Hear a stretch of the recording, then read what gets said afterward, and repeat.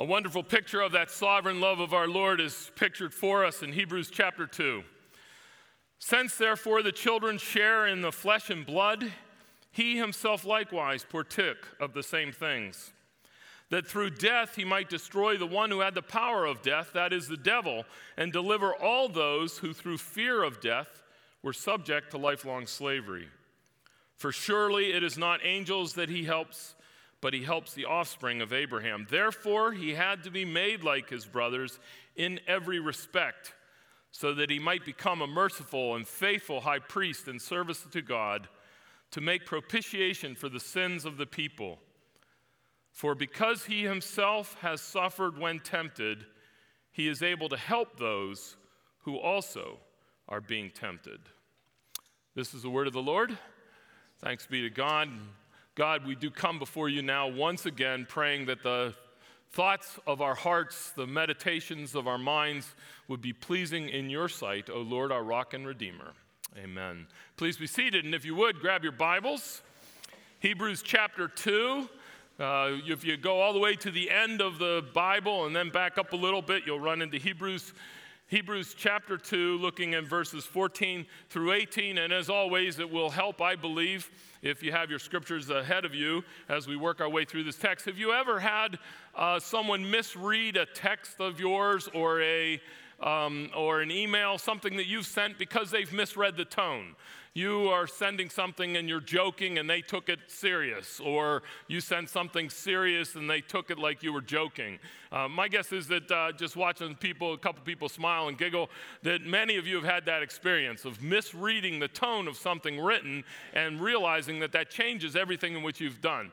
We need to, as we are learning the scriptures, as we are learning to study the scriptures together and understand what the authors are saying to us, realizing that the authors communicate with a certain tone makes a lot of difference for us. And we have to learn that when we come to a written passage of Scripture, it's not simply the words that are before us that are important, but we have to try to discern the tone of the text, what is being communicated for us. I don't know if you picked up on it in the passage that I just read, and I strongly encourage you to go back and read all of chapter 2 in Hebrews to try to capture the tone and to see if I'm right in picturing this tone.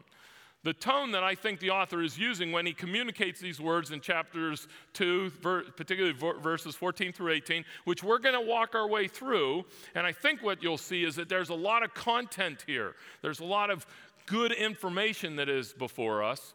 But it's not just the information that I think we need to take away. It's not that this is a lecture course being given, I don't think, at least. When I read the text, the author is not dryly saying, and now this has happened theologically, then this happened theologically. What I picture when I read this text is that the author is in awe.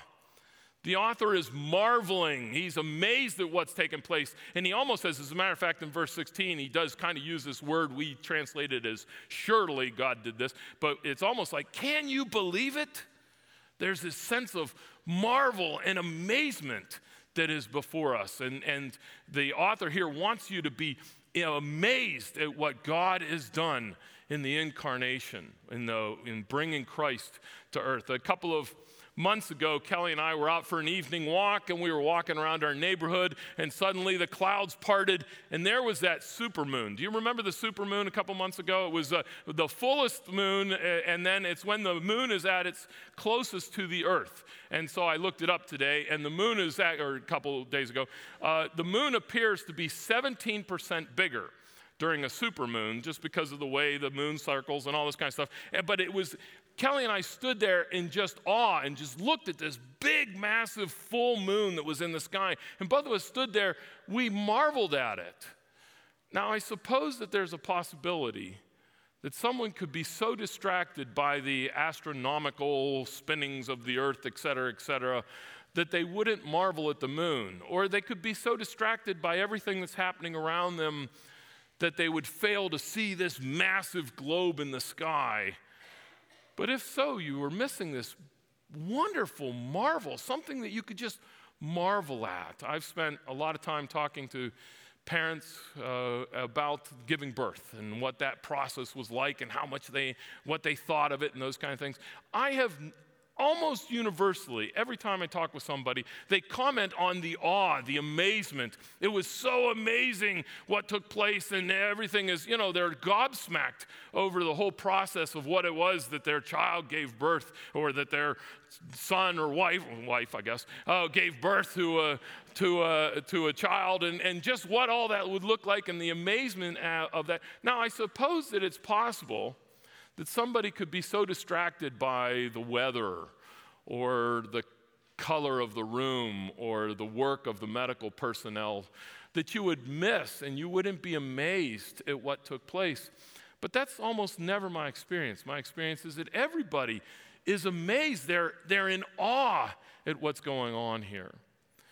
We are starting the Advent series, as is evident around here in the sidebar here. Kudos to the folks that decorated, that set the ambiance around here for us to worship. Yep, a beautiful thing. Thank you for those folks that took the time to do that. We're starting the Advent series here, and our Advent series, as Doug alluded to earlier, Doug and I are going to be working through the next 4 weeks. We're going to be talking about the incarnation. Now, when we talk about the incarnation, this is the way in which, the theological term in which you can describe what took place Christmas morning with the birth of Jesus. We use the term incarnation, and often what we're doing is that we're impressed and we're excited about the fact that God came to earth. And that is absolutely a part of the incarnation, and that's something that we need to marvel at. But think about it for a second. All through the Old Testament, God came to earth at various different times. The fact that God came to earth, that's an amazing thing. But the incarnation is more than that. The word incarnation, the back end, shun, the process of incarnate, the process of incarnate, carnivore, flesh. The process whereby God, the divine, becomes flesh. The process by which the divine becomes flesh. That's what incarnation means. That's what we're going to be looking at here. And the point, or my hope here for today, is to set you up in such a way that you will not be distracted by everything else that happens in this season to such an extent that you fail to marvel at the incarnation. It's amazing that God came down to earth. Yes, indeed it is. But what sets Jesus' birth apart from all of those times that God appeared on earth throughout the Old Testament, what sets that apart is the incarnation, that God became flesh. And I think we should marvel at that. Certainly, I believe the author before us does in Hebrews. He is amazed at what has taken place. And I think that's how he writes this. I think that's the tone. And let's go ahead and look at that together. If you have your text before you, again, just walking our way straight through the text. Since, therefore, the children share in flesh and blood. The children that he has in mind here are not children. That's from the earlier quote in the passage. If you have your Bibles open, you can see in verse 13 that the author quotes the Old Testament and quotes this idea of the children of God. They're referring to those whom God has called to be his followers. So of all of humanity, those that God has called to be his followers, he calls them his children. And since, therefore, the children, that is those of us, you and I, since we share in flesh and blood. Now, flesh and blood there, obviously here, flesh and blood, are physical bodies. It almost makes it sound like Jesus is sharing here in our physical bodies, and that's part of it. But the flesh and blood, the use of flesh and blood here, is not just about our physicalness, but about our whole nature, everything that it means to be a human being. Since, therefore, the children have everything that it means to be a human being, flesh and blood, he himself, Jesus, Christ himself also partook of those same things. Now, this is where we get that idea of the incarnation. This is one of the texts where we understand that by partaking of these things, what we're saying is that the divine nature took upon himself the human nature. Now, that should be awe-inspiring for us. If it isn't, It's possibly because we have the impression that the divine is just a little bit lower than humans anyway. Humans are pretty good stuff. And then the divine God, he's just kind of a superhuman. He's better than all of us humans. We all know that. He's stronger, he's more powerful, and stuff like that. But the difference between humans and God are pretty close. There's the rest of creation down there. But here's the humans and God. So the fact that he became flesh means that he took a slight step down. Okay, that's great. Thank you, Jesus, for doing that. But you think about that, that's crazy. That's not what took place here. We have the creator of the whole entire universe becoming one of the most helpless parts of all creation, a little baby. The creator of everything becomes a creature, the omniscient one, the one who knows everything. There is nothing beyond his knowledge, nothing beyond his grasp. The all-powerful one, the one who knows everything. He learned and grew in wisdom and understanding as a young child. We have the one who upholds everything by the power of his word, Jesus Christ, asleep in a boat. We have the eternal one, the everlasting one, who dies on a cross. That's what the incarnation is. That's what this season celebrates. And I beg you, do not be so distracted by the things that happen around this season that you don't marvel at the fact that the creator of the world became a creature. Because certainly our author does here. He goes on then and gives a reason for that. Since therefore the children share in flesh and blood, Christ himself likewise partook of these things, so that through death he might destroy the one who has the power of death, that is the devil, and deliver all those who for fear of death were subject to lifelong slavery. Okay, lots of words. Slow it down for a second. So that, why is it that Christ became incarnate? Okay, the fact that the creator becomes a creature is amazing, but, if you're the God, you can do lots of things that, you can just do it. No, wait a minute. We have the reason here.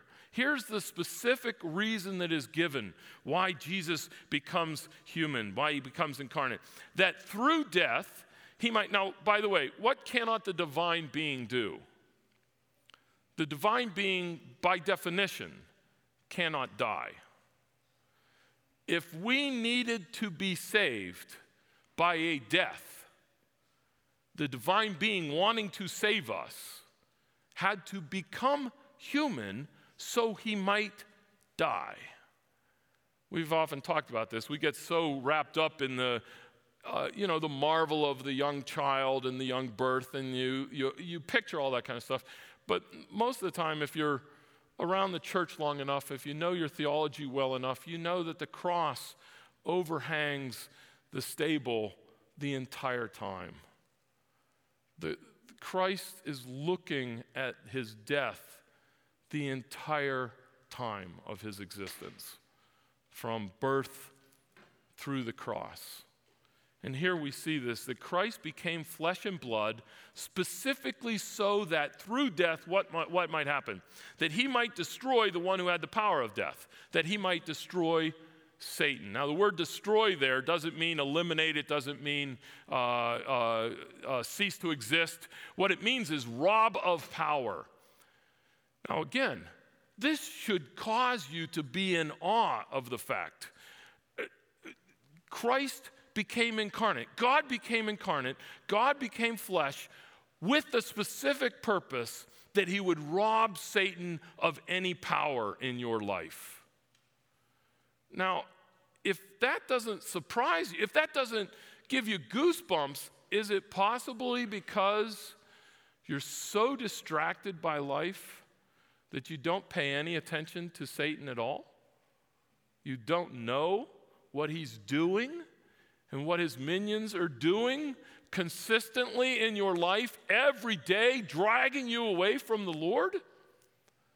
if you knew what he was about the entire time, perhaps you would marvel more that the incarnation enabled the fact for Christ's death to destroy the power of Satan himself. But not just that.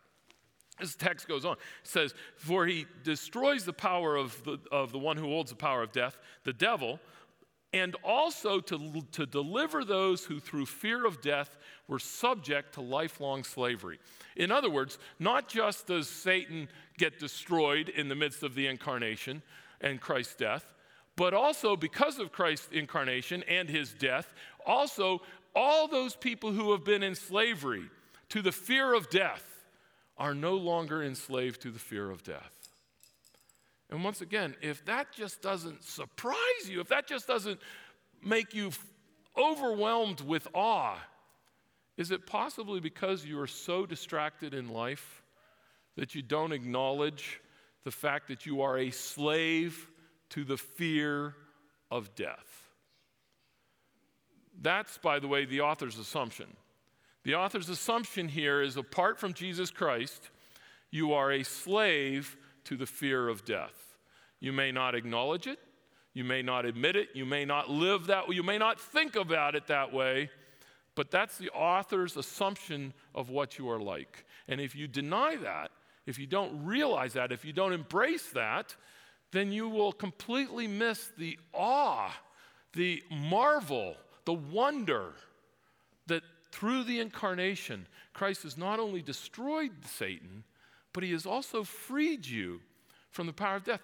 Christians live an entirely different life because of the cross of Jesus Christ, because of the incarnation of Christ. We live an entirely different life because we live a life that is free from the fear of death. Are we going to die if the Lord does not come back again? Yes, indeed. But the fear of death has been broken. The fear of death has been wiped away. Why? Because explicitly of the incarnation. Once again, the author here wants you to please, I beg you, don't be so distracted by the things of this season that you fail to marvel at the fact that Satan has been defeated and that fear of death has no hold on you. Verse 16 is where I get a lot of the tone that is here. The author clearly is impassioned when he says, "For surely it is not angels." I like the way that some translations word it. Don't you know? Don't you realize? For don't you realize that it's not angels that he helps, but he helps the offspring of Abraham? If it were angels that he helped, now, why would he help? Picture this. Once again, in God's overarching creation, we see ourselves as the top of the food chain, okay, but we got to realize that there are these heavenly beings that are there, part of God's world, that are amazing, awe-inspiring, powerful beings, majestic in every possible way. They're the angels that are servants, that do the Father's will, that are eager to do that which God desires. There are animals, there's plants, there's rocks and trees, all of God's creation. And yet, Jesus didn't come as a rock. He didn't come as a tree. He didn't come as an angel. What the author is so surprised at, so taken by, is the fact he's looking at all of us and he says, can you imagine, out of everything that Christ could have come as to redeem in this world, he came for you. Not you, but you, and you, and you. And that's what the author here is trying. He sits there and he's saying to his audience who's reading this, can you imagine that through the incarnation, God in heaven decided that he was coming for you as an individual? Now, is it possible that we get so distracted by the things in my life and the belief that I'm just too small. I'm just one person. I'm just one pastor in one church in the middle of this big city, blah, blah, blah, blah. Is it possible that we get so distracted by everything else that's happening around us that we fail to marvel, I mean marvel, at the thought that the incarnation happened for you as an individual? Because that's what's grabbed this author here. It's not angels. It's not anything else that God could have come to redeem.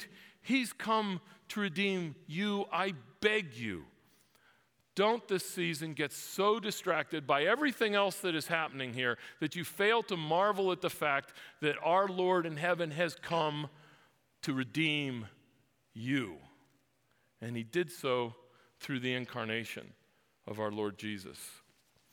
Verse 17 then, he goes on, the author says that therefore Christ had to be made like his brothers, and this is not a sexist thing. He had to be made like his brothers and sisters, had to be made like a human being in every respect so that he might become a merciful and faithful high priest in service to God, to make propitiation, that is atonement, to redeem us from the sins of his people. Christ had to become like us. Now look at what verse 17 adds. In every respect. In every respect, Christ had to be made like me. Why? Because I need to be redeemed. Every part of me needs to be redeemed. Every part of you needs to be taken up by our Lord, and the sin that is present there paid for, and the freedom that Christ gives, the new life that Christ gives, given to you. And that's only possible if in every respect he has become like you. Why is that?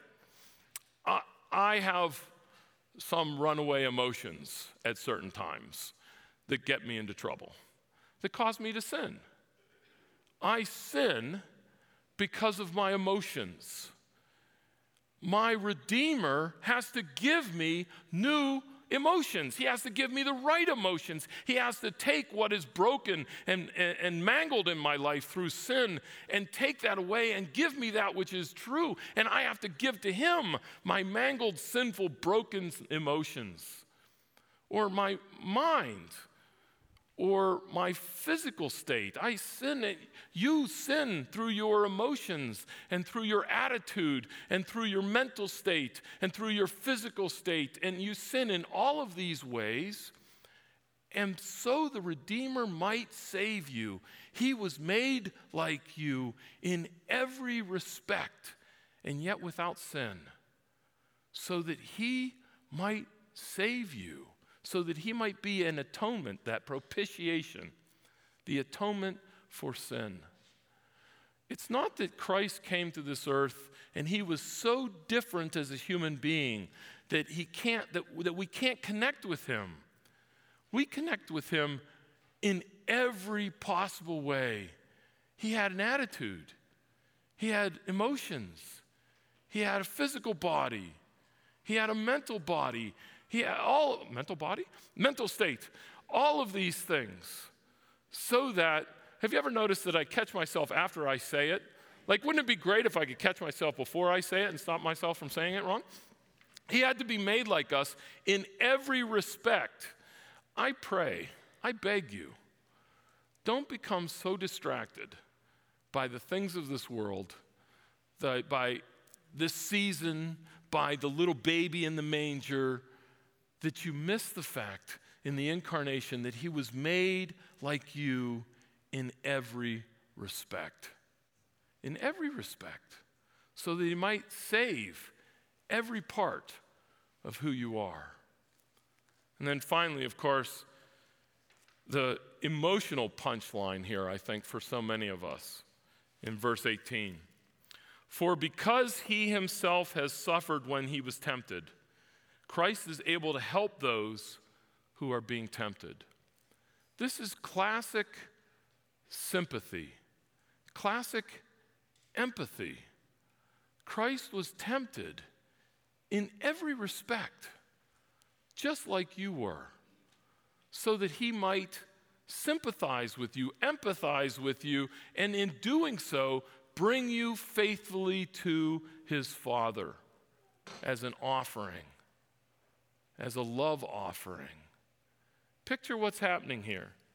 Jesus says, the text here says, that through the incarnation, and only because of the incarnation. By the way, sometimes we get the idea that God up in heaven is looking down at all these human beings running around on earth saying, man, that looks really fun. I want to do that too.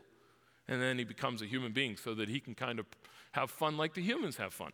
That's nuts. That's not at all what the text says. The text specifically specifically tells us that Christ became flesh so that he might die. And by that death, that he might sympathize and empathize with every one of you. There's not a person out here, no matter what you think you're struggling with, that our Savior doesn't empathize with. Why? Not because he's God up in heaven, but because he has become incarnate, infleshed. He has become a human being. And by taking on that human nature, he is able to sympathize and empathize with everything that is happening in your life.